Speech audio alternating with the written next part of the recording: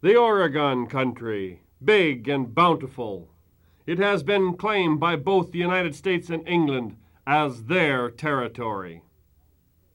In 1818, England and the United States signed an agreement that was known as the Treaty of Joint Occupation.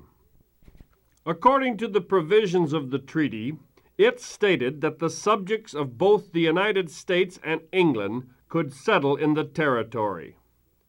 The treaty was to last for 10 years, but it worked so successfully that in 1827 it was renewed for an indefinite period of time.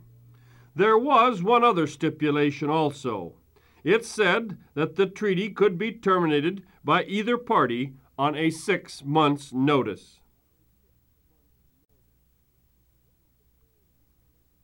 During the period of time from 1807 to 1840, the mountain men marked the trails that led to the far west, all the way to the northwest coast of America, westward of the Stony Mountains. But more was needed to set the tide of people rolling toward the Pacific. Throughout the history of the American frontier, mass migrations occurred only when people were attracted by great dreams of a better way of life. So, when people are unhappy at home and assured of a greater prosperity ahead, they will then be willing to risk the uncertainties of new lands that lie ahead.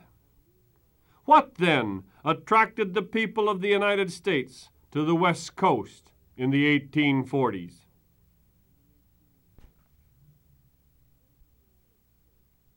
Since the United States was an agricultural nation at this time in history, it meant that men would be looking for land. And what man wouldn't be attracted to the tales of the lush Willamette Valley in Oregon as a place to settle down and grow things?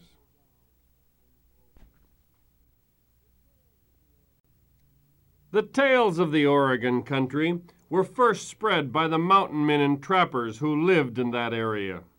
They took the news eastward to Missouri and spread the word. Besides the mountain men, there were also visionaries like Hall Jackson Kelly. Kelly was an avid champion of the Pacific Northwest ever since reading the reports of the Lewis and Clark expedition. In 1828, Kelly started writing a book on the Oregon Country. It was published in 1830. In his book, he told his readers that they could find a bounty of land and beautiful valleys out west.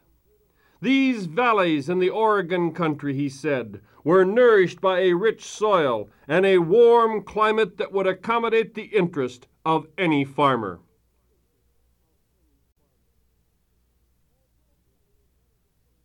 Although Kelly was one of the first to propagandize the benefits of the Oregon Country, the time was not yet ripe for a movement west by the American people.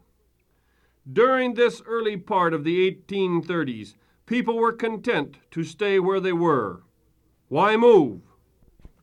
Yet, when the time comes and people become discontented, Kelly's book will inspire them to move to Oregon. Kelly was one of the first to stimulate the minds of people to move to Oregon, but the persons most responsible for stimulating the westward movement were the missionaries who went west to save the Indians and convert them to Christianity.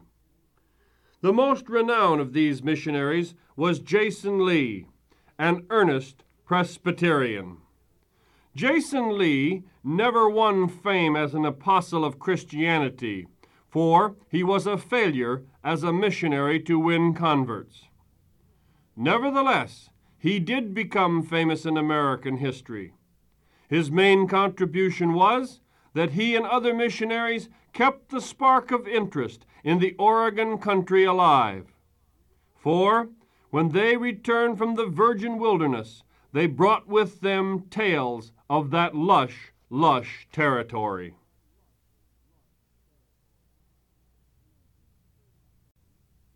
In 1837, there was a financial panic in the United States. This, coupled with the fact that farmers were having a hard time getting prime land, created the conditions that were needed to start people moving. By 1840, the tales and the stories of the missionaries led people to believe that now was the time to leave the East and head west. Couple all the miseries of the East together with the dreams of what the Oregon country could give you, and you have something called Oregon fever. Oregon fever was the desire to head west and get to Oregon. Why, the land was frost-free, and what yields these giant farms could bring. Wheat could be planted in January, and corn and beans in April, thus assuring the newcomer of a first year's crop. The rain seldom fell, and this blessing kept sunny skies on the vegetation, which would grow and grow. The heavy night dews provided all the moisture necessary to grow things. The soil was so rich that wheat grew as tall as a man, with each stalk sprouting 7 kernels. Oats reared 8 feet high. Clover shot upward to a height of 5 feet, and massed so tightly that a man could scarcely force his way through a field. Beets were harvested when they were 3 feet in circumference, and turnips were harvested when they were 5 feet in circumference. Yes, sir, Bob, let's get going. And so Oregon fever hit the country.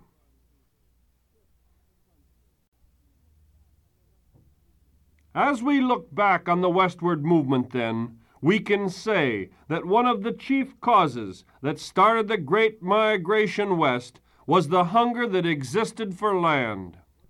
So long as good land was ahead, nothing could hold back the American frontiersman. Neither distance, hardship, nor international boundaries could stop him.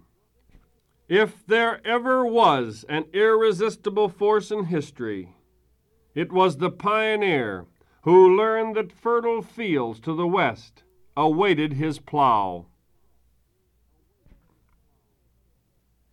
Before the pioneer headed west, however, he had to make great preparations. Wagons had to be outfitted. Oxen or draft animals had to be purchased to pull the wagons. One had to consider whether or not he wanted to take cattle along. Not only would they provide milk and food along the trail, but they could be sold in the Willamette Valley in Oregon at a good price. Bacon had to be packed in strong bags. The flour and sugar would have to be stored in double sacks to keep out moisture. Once a pioneer had decided to go, each of the following steps would be taken, but only after weighty consultation with others who were making similar preparations for the trip. After thumbing through the pages of one of the many guidebooks that had been written by someone who had made the trip in earlier years, the pioneer would read warnings that loads of more than 1 ton could not be taken across the mountains. And at the same time, the books cautioned travelers against buying supplies out west because of the high cost.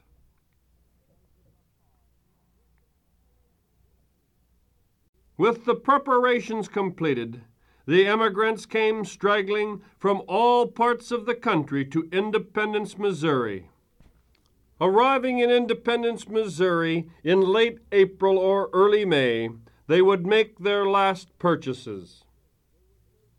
From Independence, Missouri, they would move 30 miles west to a place called Elm Grove. Here at Elm Grove, the wagon train would rendezvous. The pioneers realized that a tedious journey like this, with constant tensions of the trail, would bring out the worst in the human character. In every wagon train, the pioneers created their own law-making and law-enforcing machinery before they started the trip. They selected leaders, and then they drew up a simple body of laws which was suited to their group. Every male 16 years or over voted. Their captain was elected by popular ballot. A council of 10 was chosen to settle disputes and to try offenders for any acts that were contrary to good order or military discipline. New officers could be chosen if those first elected proved unsatisfactory. With the rules and organization out of the way, the wagon train now began to pull away. They were in lush prairie country, and 8 miles from Elm Grove, a lone sign erected on the treeless plain pointed the way west. The sign simply said, "Road to Oregon." Here, soft breezes set the glistening grass dancing. On and on they pushed, until the little group emerged at the Platte River, which was some 316 miles from Independence, Missouri. The trail ran along the south bank of the river for some 100 miles, climbing steadily all the while. As they plodded on day after day, they sometimes covered 10, sometimes 15, and occasionally between sunrise and sunset, they covered as many as 20 miles. As they moved on, the routine of trail life gradually became second nature to man and beast alike. The day began when the sun's rays reddened the night skies. Then shouts of the night guards brought sleepy-eyed men and women pouring from their tents and wagon. Then the preparations for breakfast got underway. A fire of buffalo chips was built, over which the morning meal was cooked. A buffalo chip is dried buffalo manure. This had to be used to make the fires because there were no trees on the prairies from which to get wood. After breakfast, the pasturing animals were brought in, the tents were struck, blankets were tucked away, oxen and horses were yoked, and the columns were formed.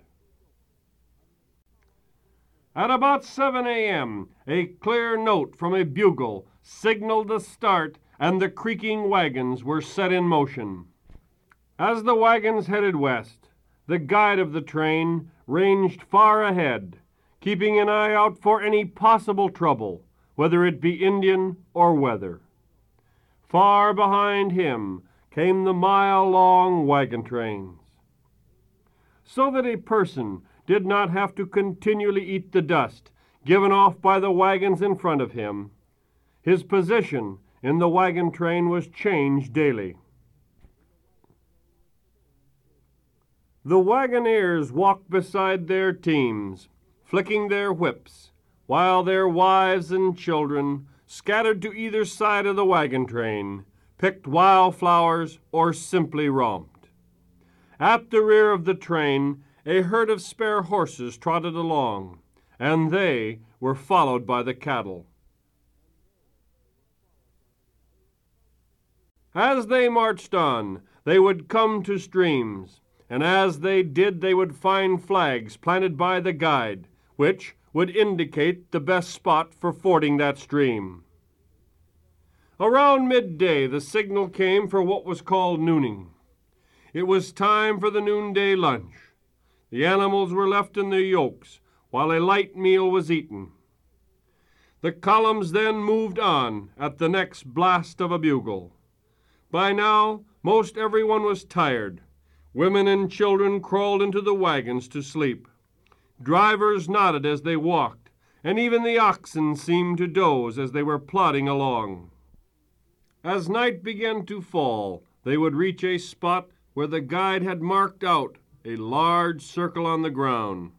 Each driver would guide his team along these marks. They formed a circular barricade of wagons which made them safe from any possible Indian attacks. For a time all was a bustle as the teamsters drove their animals out to graze. The children, they gathered the buffalo chips for the fire, while the women set about preparing the evening meal of slabs of meat, fresh-baked bread, and black coffee. Once comfortably filled by the meal, the men settled back to spin yarns about the campfire, while the children romped and the young couples courted. The Council of 10 usually met, for rare was the day when no business was transacted.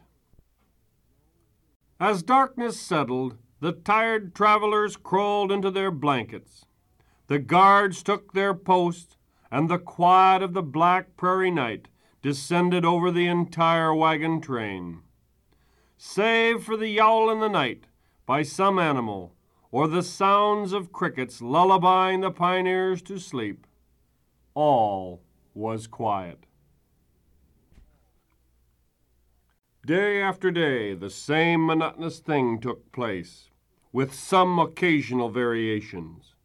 Now and then, the women would talk the guide into allowing the caravan to stop for a day, or even 2 days, while they did their washing. This was always a difficult task, as the guides, who were usually some old mountain men, despised cleanliness as much as they did godliness. While the women were busying themselves, the men spent the time hunting or drying meat, while the children splashed away the grime of the trail in a clear blue stream. Occasionally, the march was halted under less pleasant circumstances. Thunderstorms might burst upon them with such fury that tents would be blown away, wagons would be overturned, and the trail would vanish under a wash of water that was near mouth deep. On other occasions, the caravan might be stopped by a stampeding buffalo herd. The buffalo would sweep down upon them with the fury of an avalanche. The captains of the train, when they sighted the running beast, would sometimes set fire to the prairie grass in an effort to turn the buffalo from the wagon trains. Furthermore, the men of the wagon train would sometimes be called upon to shoot the lead animals in the hopes of stopping the stampede. At other times, the travelers' own animals might stampede at the slightest excuse. The animals would rush madly across the plains in all directions, while the drivers did their best to stay with the wagons until the beasts were exhausted. Indeed, life along the trail was not all monotony.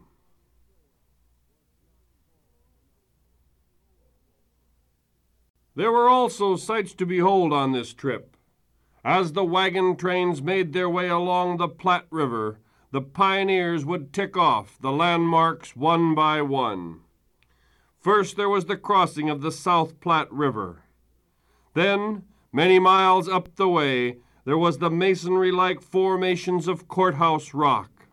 Further still, the 40-foot spires of Chimney Rock, which rose abruptly from the flat plain and could be seen for days as the wagons approached. Next came the lofty spires and spacious domes of the eroded rock formation known as Scott's Bluff. Then they crossed the Laramie River, which at this time of year was so high that one person of the party would have to swim the raging river with a rope in his teeth. The wagons, then, were hauled across like so many ferry boats, with large logs tied to either side of the wagon to keep them afloat.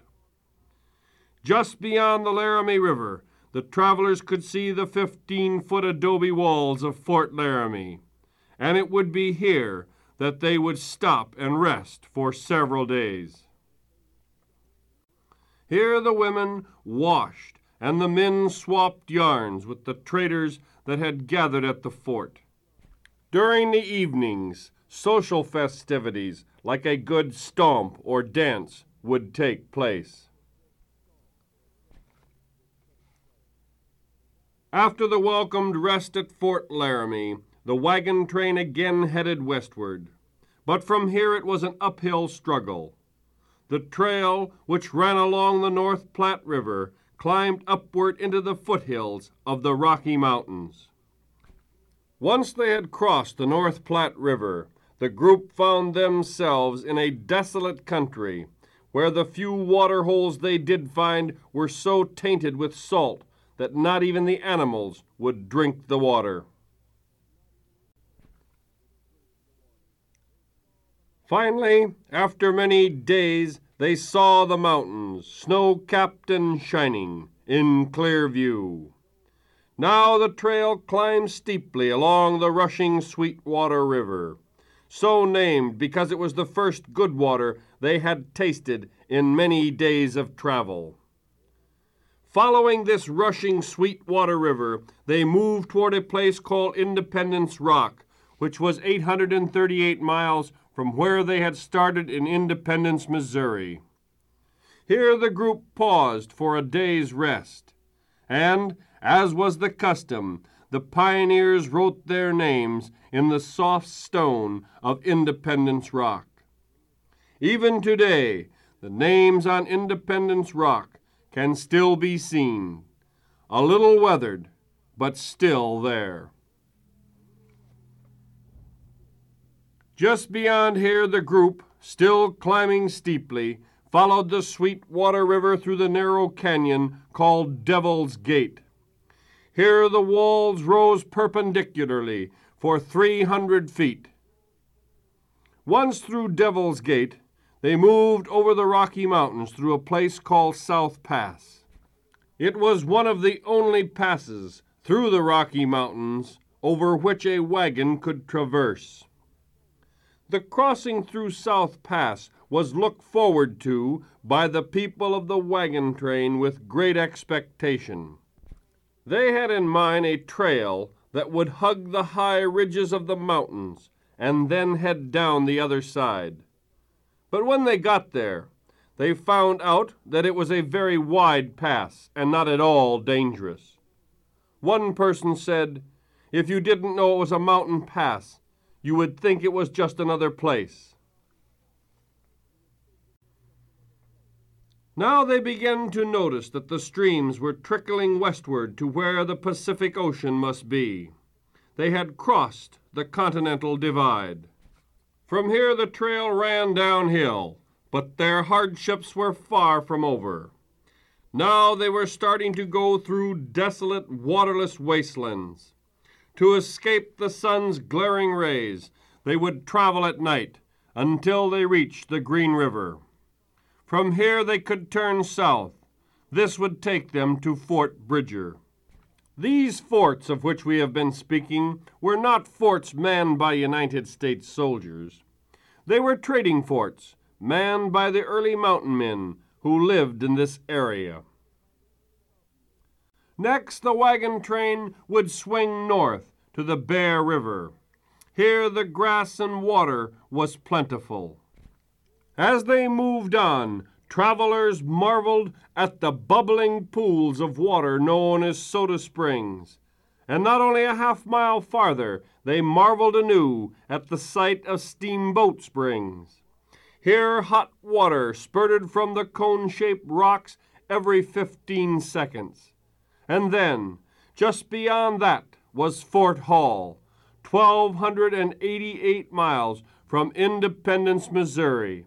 And here again they took a few days to rest.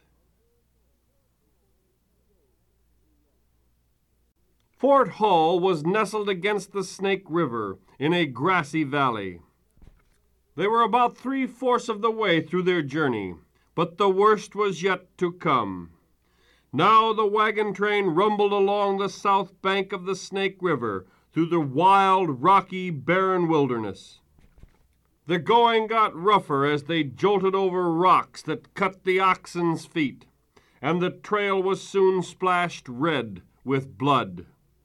At other times they twisted along the high mountainside so steep that files of men marched beside each wagon to keep it from overturning. Then, too, There were times when the wheels sank hub deep in sand, until double teaming was necessary to get the wagons through. On and on they labored, covering only a few miles each day, while the burning sun sapped the energy of man and beast alike. Then appeared unto them what had to be a mirage. As they looked down many hundreds of feet below them, they saw the green surface of the Grand Ronde. It was a beautiful valley, 6 miles wide, and surrounded by snow-clad peaks on each side. But as pretty a sight as it was, the descent over the trail was sliding and uncomfortable. Once at the bottom of the valley, the wagon train rested. The animals fed on the abundant grass. Women washed travel-stained clothes, and the men lulled in the unaccustomed shade as they listened to the songs of meadowlarks. When well refreshed, they now assaulted the last barrier, the Blue Mountains. These lofty peaks seemed to be a resting place for the clouds. The wagon train now struggled upward along the rocky canyon and over a road too horrible to describe. Finally, they went over the high mountains, double teaming once again. Then they finally emerged on a plateau that sloped gradually downhill to the arid plains of eastern Oregon. Pushing on, they finally came to the Dalles. This is a narrow place on the Columbia River. Here the water of the Columbia River boils and foams as it cuts its way through the Cascade Mountains. At this point of the journey, many people without stock rebuilt their wagons into boats. Then they floated down the Columbia River to Fort Vancouver. It was the end of the trail for those who came seeking a dream. For those who had stock, they drove it overland along a mountain trail into the Willamette Valley. The journey was over. It had lasted about 3 months, and indeed was an adventure never to be forgotten, for immigrants kept diaries and even wrote books on the subject, all of which made it possible for the historian to describe the trail of adventure for you. And as for these pioneers of the 1840s, their migration was the fulfillment of manifest destiny. For from these insistent peoples would come the settlements that would eventually carry with them the boundaries of the United States to the Pacific Ocean.